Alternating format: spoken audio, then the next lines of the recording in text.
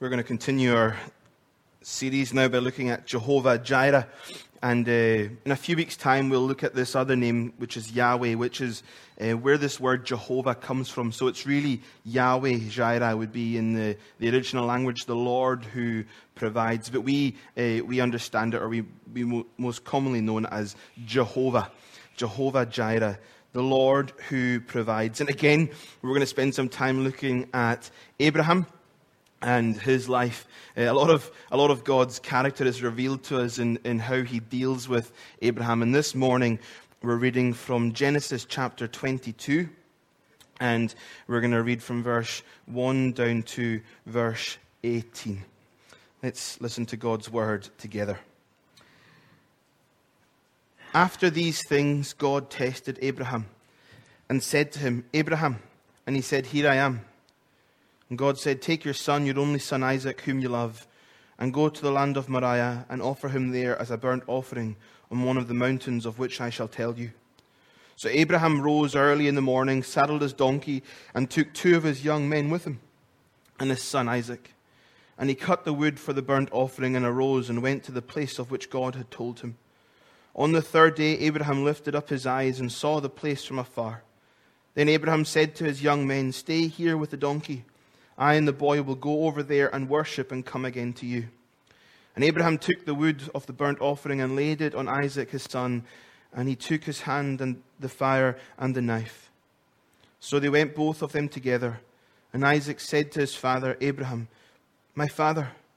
And he said, "Here I am, my son." He said, "Behold the fire and the wood, but where is the lamb for a burnt offering?" Abraham said, "God will provide for himself the lamb for a burnt offering, my son." So they went both of them together. When they came to the place of which God had told him, Abraham built the altar there and laid the wood in order and bound Isaac his son and laid him on the altar on top of the wood. Then Abraham reached out his hand and took the knife to slaughter his son. But the angel of the Lord called to him from heaven and said, "Abraham, Abraham." And he said, "Here I am." He said, "Do not lay your hand on the boy or do anything to him, for now I know that you fear God, seeing you have not withheld your son, your only son, from me." Abraham lifted up his eyes and looked, and behold, behind him was a ram, caught in a thicket by his horns. And Abraham went and took the ram and offered it up as a burnt offering instead of his son. So Abraham called the name of that place, "The Lord will provide." As it is said to this day, "On the mount of the Lord it shall be provided." And the angel of the Lord called to Abraham a second time from heaven and said, "By myself I have sworn, declares the Lord, because you have done this and have not withheld your son, your only son, I will surely bless you and will surely multiply your offspring as the stars of heaven and as the sand that is on the seashore. And your offspring shall possess the gate of his enemy. And in your offspring shall all the nations of the earth be blessed, because you have obeyed my voice." Amen. Amen. This is probably up in my top 3 favorite Bible passages. I absolutely love it. And we have seen a lot of God's character being revealed through the pages of the story of Abraham, in how God speaks to Abraham, and how he deals with Abraham, and how he's even addressed by Abraham. And we have seen, and we should know now, if we've been over here the last few weeks, that covenant and promise are part of the story of Abraham. They're central to Abraham and his life. And we thought about last week about how he had to wait for 25 years for the son that God had promised him in Genesis chapter 12. We saw that he went against God and tried to force God's hand, and Ishmael was born through Hagar, but that wasn't God's plan. That it was always God's plan that Sarah, Abraham's barren wife, would have a son. And they had to wait for 25 years. 25 years. And then in chapter 21, we read about the birth of Isaac. And then we have this opening verse in chapter 22. God tested Abraham. It's how the whole chapter begins, that God tested Abraham. And what did he say? He said, take your son, your only son, whom you love, and offer him to me as a sacrifice. We read in James that the testing of faith proves endurance, or causes endurance and steadfastness. And actually, in life, we can be tested. There are things that come at us, storms that come at us, that God allows, or sometimes that God brings to us, so that our faith can be stretched, and our faith can be deepened, and our faith can be tested, not to make us feel bad, but to cause endurance and to cause steadfastness. This is God coming to Abraham in these verses and saying, I want you to take your son, the son you've waited 25 years for, by the way. I want you to take him and offer him to me as a sacrifice. Isn't it quite something to think that God can test our faith? He doesn't tempt us. It's important that we make that distinction. But he does, as Scripture says, read it here, he tests. Why? Why would God test us? Deuteronomy tells us that the Lord tested his people so that he could know what was in their heart. In testing, the way that I kind of envisage it, and you might find this helpful, you might not, it's kind of like an X-ray machine, or the machine that, the security machine at the airport, when things go through it and you see what's inside it. You see, our heart is revealed. It's laid bare before God. We see where our trust is. We see the things that we are holding on to. We see where the idols are. And actually, that's one of the things we see here with Abraham, now that I come to think of it, is that actually, I think sometimes in life, we actually begin to elevate the promise above the promise maker.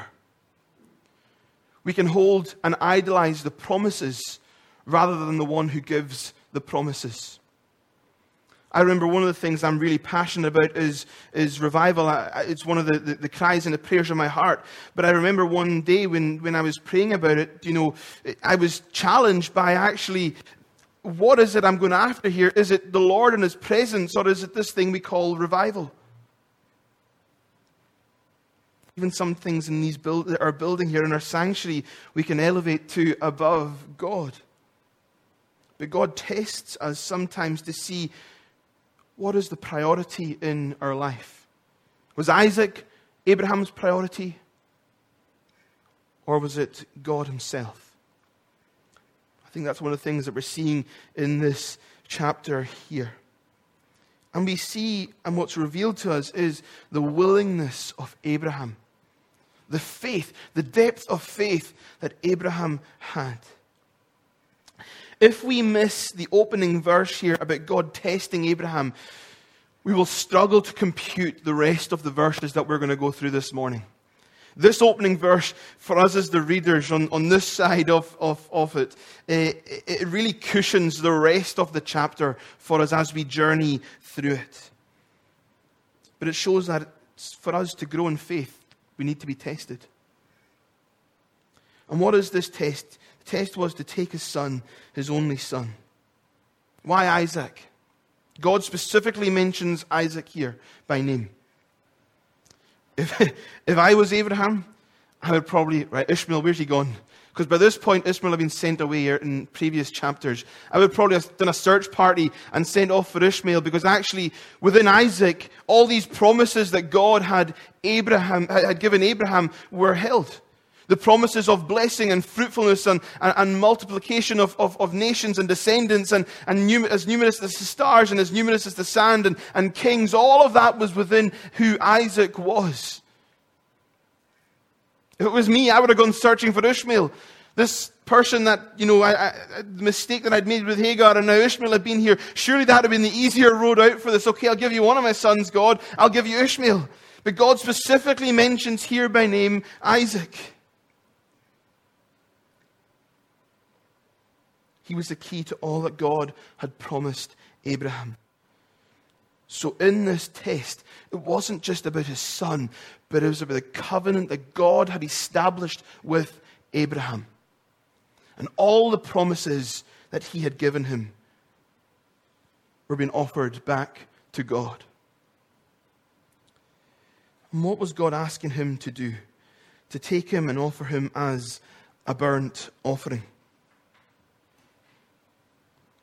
Leviticus tells us that this specific sacrifice, there's different sacrifices in the Old Testament, there's a sacrificial system, but the burnt offering was one that was made for atonement of sins. And the sacrifice had to be without defect. It had to be perfect. It couldn't be any blemishes. It had to be spotless. It had to be a perfect lamb that they would offer within the Old Testament. And it was about the atonement of sins. That's what a burnt offering is for. It was to appease God's wrath, and so that God could once again shower his mercy upon them, because the price had again been paid. And they would have to do this time and time and time again, because actually the offering that they would do, it wasn't sufficient enough. It wouldn't cover all of their sins that they would commit. And it all pointed forward to a cross on the hill called Calvary. And this burnt offering, it meant complete destruction. Now, let me tell you how the process would likely have happened, and forgive me for the graphic details. It would begin with the slitting of a throat, and then dismemberment, and then the fire which would consume everything on the altar. There was nothing left of what was being offered here as a burnt offering. And this is what God was calling Abraham to do with Isaac, his son, in whom all his promises, all his future dreams, all his hopes rested within Isaac. Now we're beginning to see how this was a test. Sadly, human sacrifices were very common back in Abraham's days. They were practiced in Ur, which is where Abraham's home place came from. And they were practiced in Canaan, which Abraham spent many years living near and in. So Abraham would have experienced or would have seen these things happening. And maybe he would have thought, well, I thought the one true God would be different. And we can begin to understand and maybe have a bit of insight into just this confusion that Abraham surely felt. This doesn't compute with who I thought God was. But God's asking me to do it, and he's been faithful every step of the way. And how do we see Abraham respond? Verse 3, he rises up early the next morning. Not a complaint. Not a question. Off he goes. One of the things we're going to see in these passages, and I'm going to labor the context of this chapter because it helps us understand who Jehovah Jireh is. It will help us catch a glimpse into Jireh's provision. Into Jehovah Jireh's provision for us. And we're going to see loads of gospel parallels in this chapter that will make us think of Jesus. Now, a few weeks ago, I told you when we see something in the Old Testament and it reminds us or points forward to the cross, it's called typology.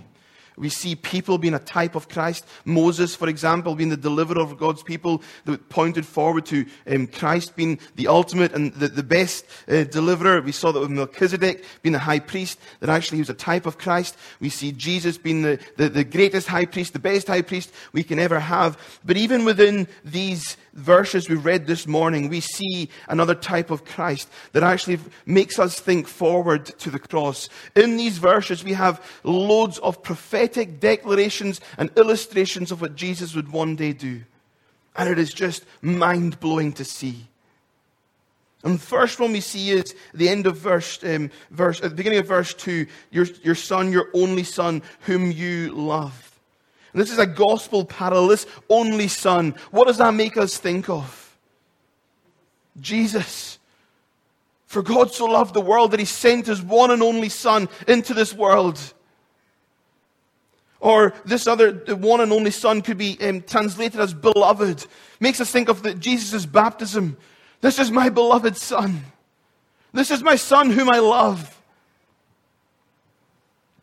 And Abraham's response is, he gets up early the next morning and he goes, he gets the wood ready, the fire ready, he gets 2 servants to come with him, 2 men, and off they go, him, Isaac, these 2 other people, and everything they need.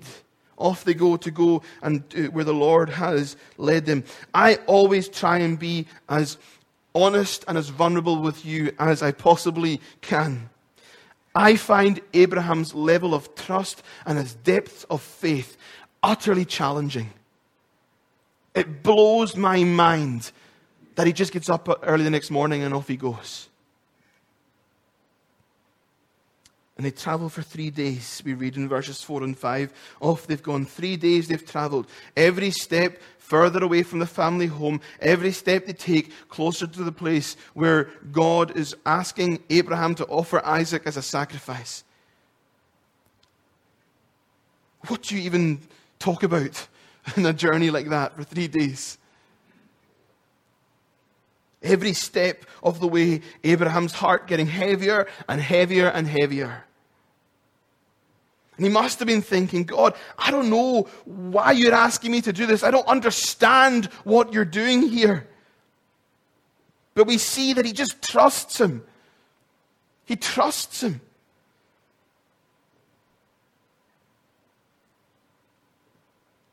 And then in verse 5 we read this. I find these verses just remarkable. Stay here with the donkey, he says to the other 2 young men. I and the boy will go over there and worship and come again to you. We're going to go worship and then we're coming back. I don't know how he can call what God is asking him to do worship. But that's exactly what he calls it. Because at the heart of worship is obedience. If we want to be a people who worship God, we need to obey God and his word. We're going to go worship and we're coming back. And what we see is that in worship, there needs to be sacrifice. Sacrifice is part of worship. We don't just do it when time permits or when it's convenient for us or things are going well. But Abraham says, we're going to go worship. And then he says, and we're going to come back. We're going to come back. Abraham, have you misunderstood what God has asked you to do? He's just asked you to go and sacrifice your one and only son, Isaac. What do you mean you're going to come back? But that's what he says. And again, it just shows the depth of his faith. God, I don't understand what you're asking me to do here. I don't get it. But I know that you're true to your promises and you've promised me Isaac and that all these things are going to happen through him, so something's going to happen. Abraham knew the God he worshipped was El Shaddai. He was all-powerful, almighty. Hebrews 11 tells us, when it's the passage about the heroes of faith, it tells us that Abraham even believed that God could raise men from the dead. That's how he could say, we're going to come back. Because even if God was going to ask him to go all the way through with this, he knew that God had the power to raise people from the dead.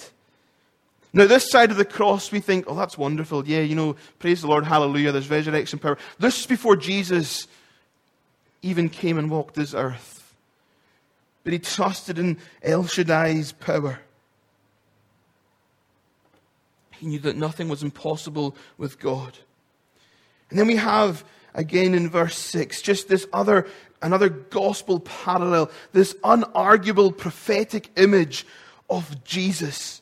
Verse 6, and Abraham took the wood of the burnt offering and laid it on Isaac his son. And he took in his hand the fire and the knife, so they both went together. He places the wood on Isaac. Again, who does that remind you of? Jesus. And his ascent to the hill of Calvary, where he carries his own cross on his back. And here we have Isaac carrying the wood for his own burnt offering on his shoulders. He carries them up the mountain. Jewish literature says that Isaac, by carrying the wood, is like a condemned man carrying a cross. Isn't that just a picture of Jesus? And many, many years later, John would write in his gospel about Jesus bearing his own cross to the hill called Golgotha. And then we also see that this isn't any baby. Quite often the images that we see of this Bible story being drawn is of Isaac being a wee child or a wee toddler. He's carrying wood up a mountain. We see a willingness within him. And then Isaac, in verse 7, he asks this question, which I'm sure must have pierced the heart of Abraham. The silent assent is broken. My father, the fire and the wood are here, but where's the lamb for the burnt offering? I see everything here, Dad, apart from the thing we're going to sacrifice.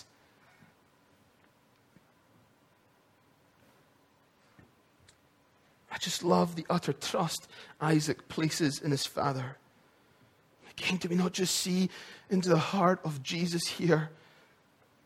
He would say, Father, not my will, but yours be done. I want this cup to pass, but let your will be the will that's done, Father. And you can just hear the tenderness in Abraham's voice. Verse 8. God will provide for himself the lamb for a burnt offering, my son. So they both went of them together. God will provide the lamb for the sacrifice. And here we see within our passage the first kind of reference or glimpse into Jehovah Jireh and the Lord's provision.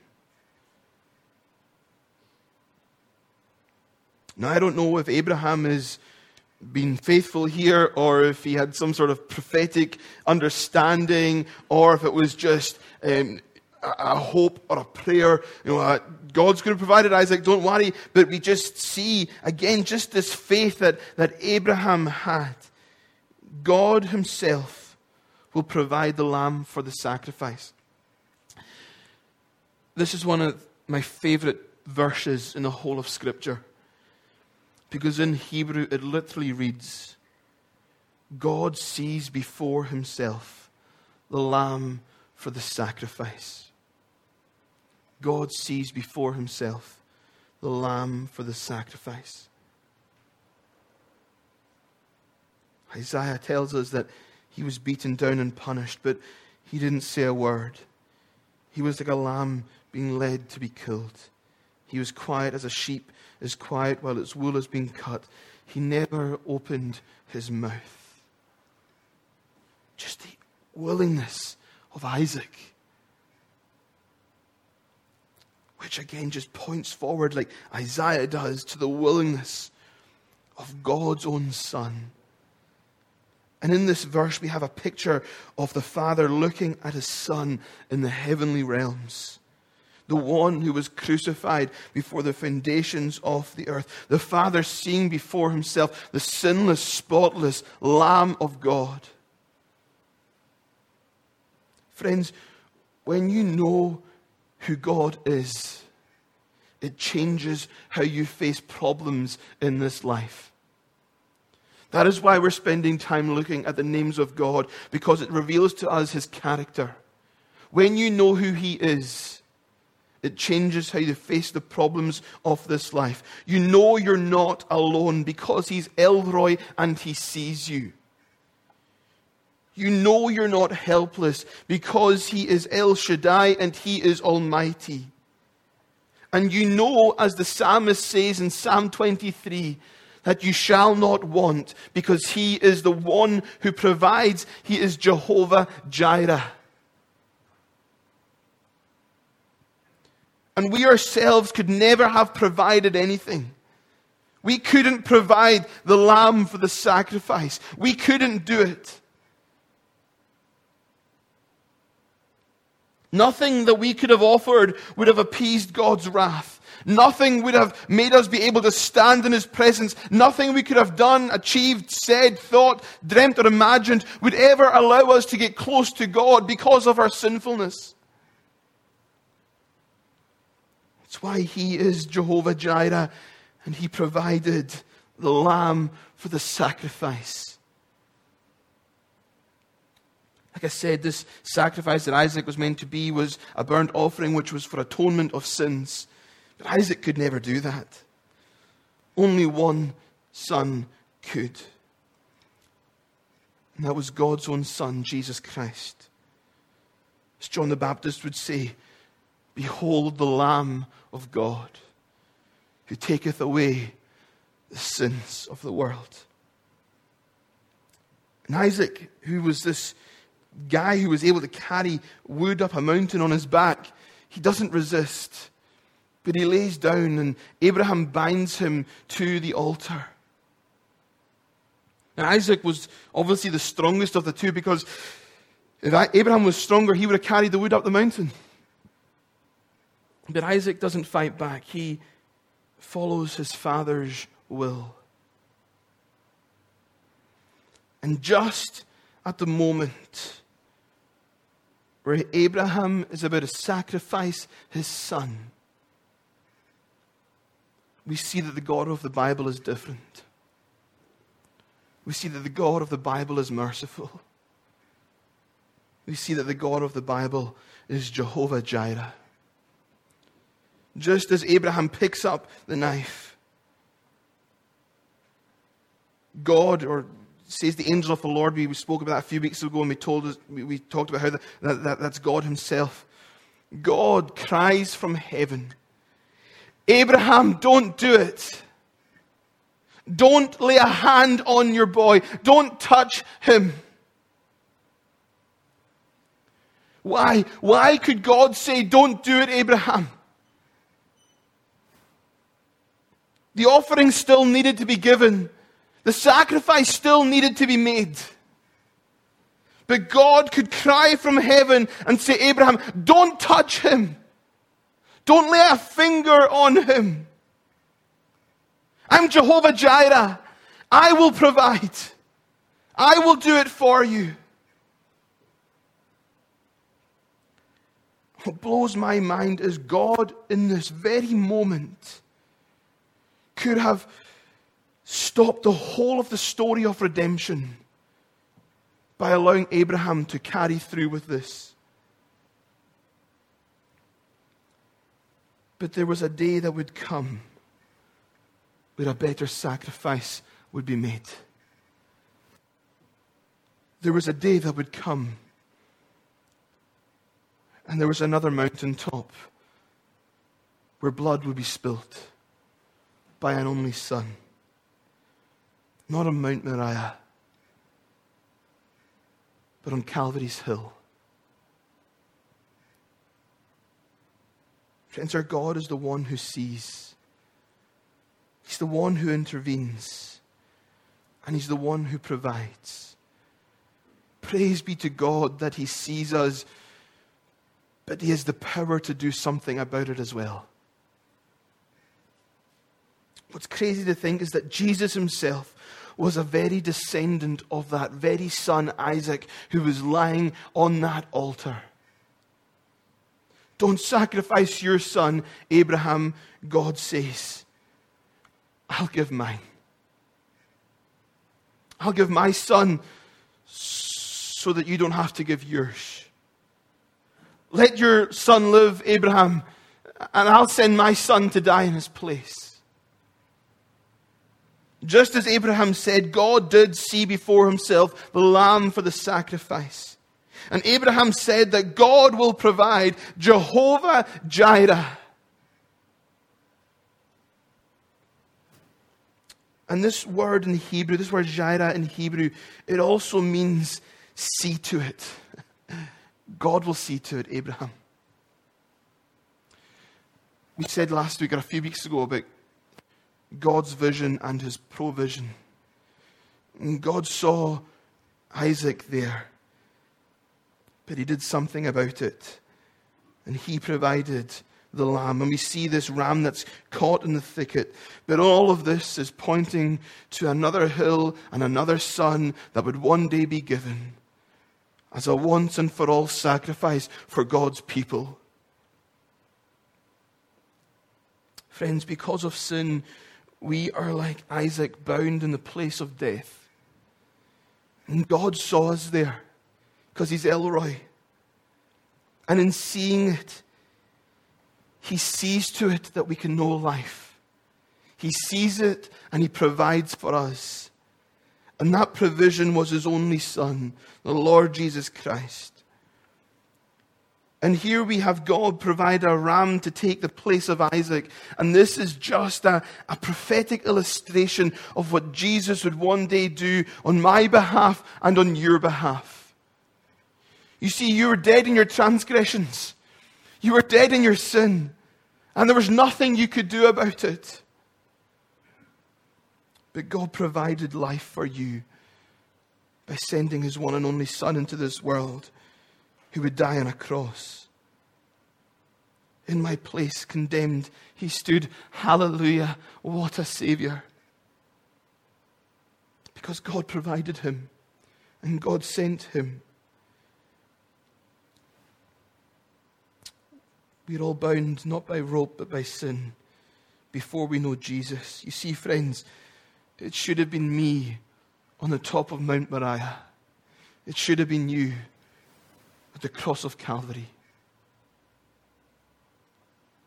But this verse foreshadows the beautiful exchange that would take place at Calvary's Hill, where indeed God did provide for himself a lamb for the sacrifice.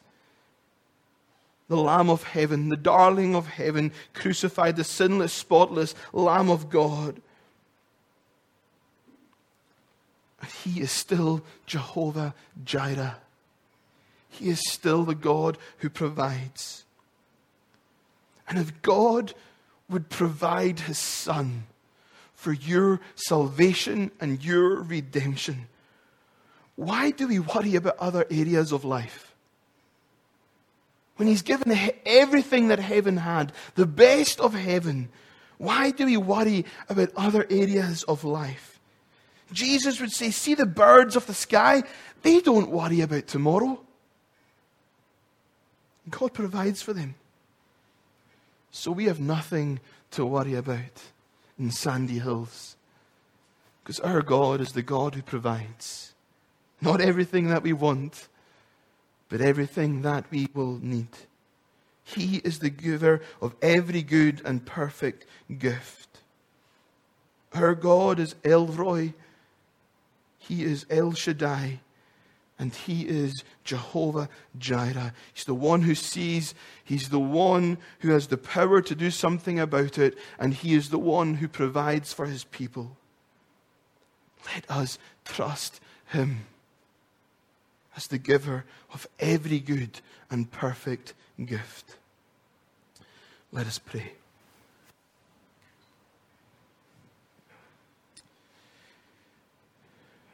Gracious Lord, there's times in life where we stand before you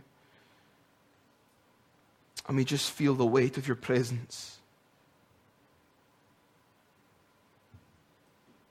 Father, we highlight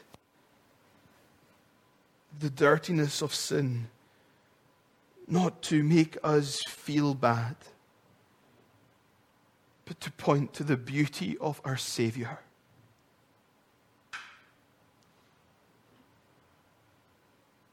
We point to the cost of our sin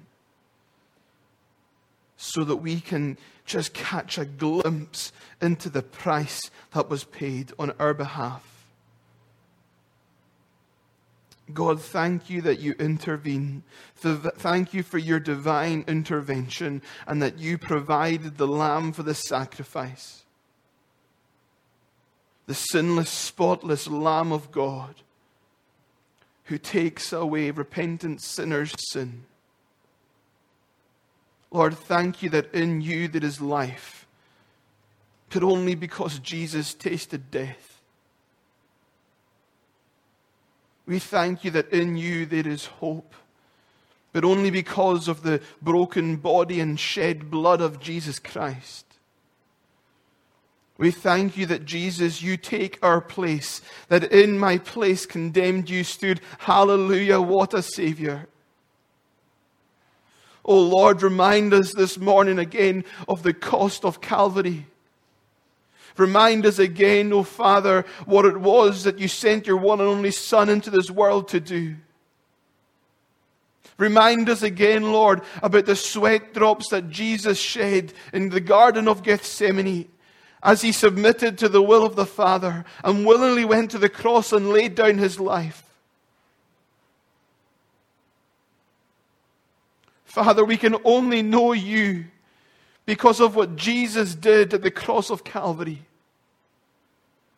Father, if we've never come to you, if we've never asked you for forgiveness for the sins we've committed, Lord, would this be the day that we come to you in repentance, knowing that Jesus took our place. That Jesus, that you were the Lamb that was given, the Lamb who was slain. But thank you that you didn't stay dead and the grave couldn't hold you. But you rose triumphant. And in you is resurrection power. Lord, open our eyes, we pray. And Father, as we look to sing our last item of praise this morning, would you help us survey the wondrous cross with fresh eyes this morning, we pray. Oh Lord, would you break our hearts? Break our hearts this morning, we pray, for the glory of your name. We ask these things in your precious name, Jesus.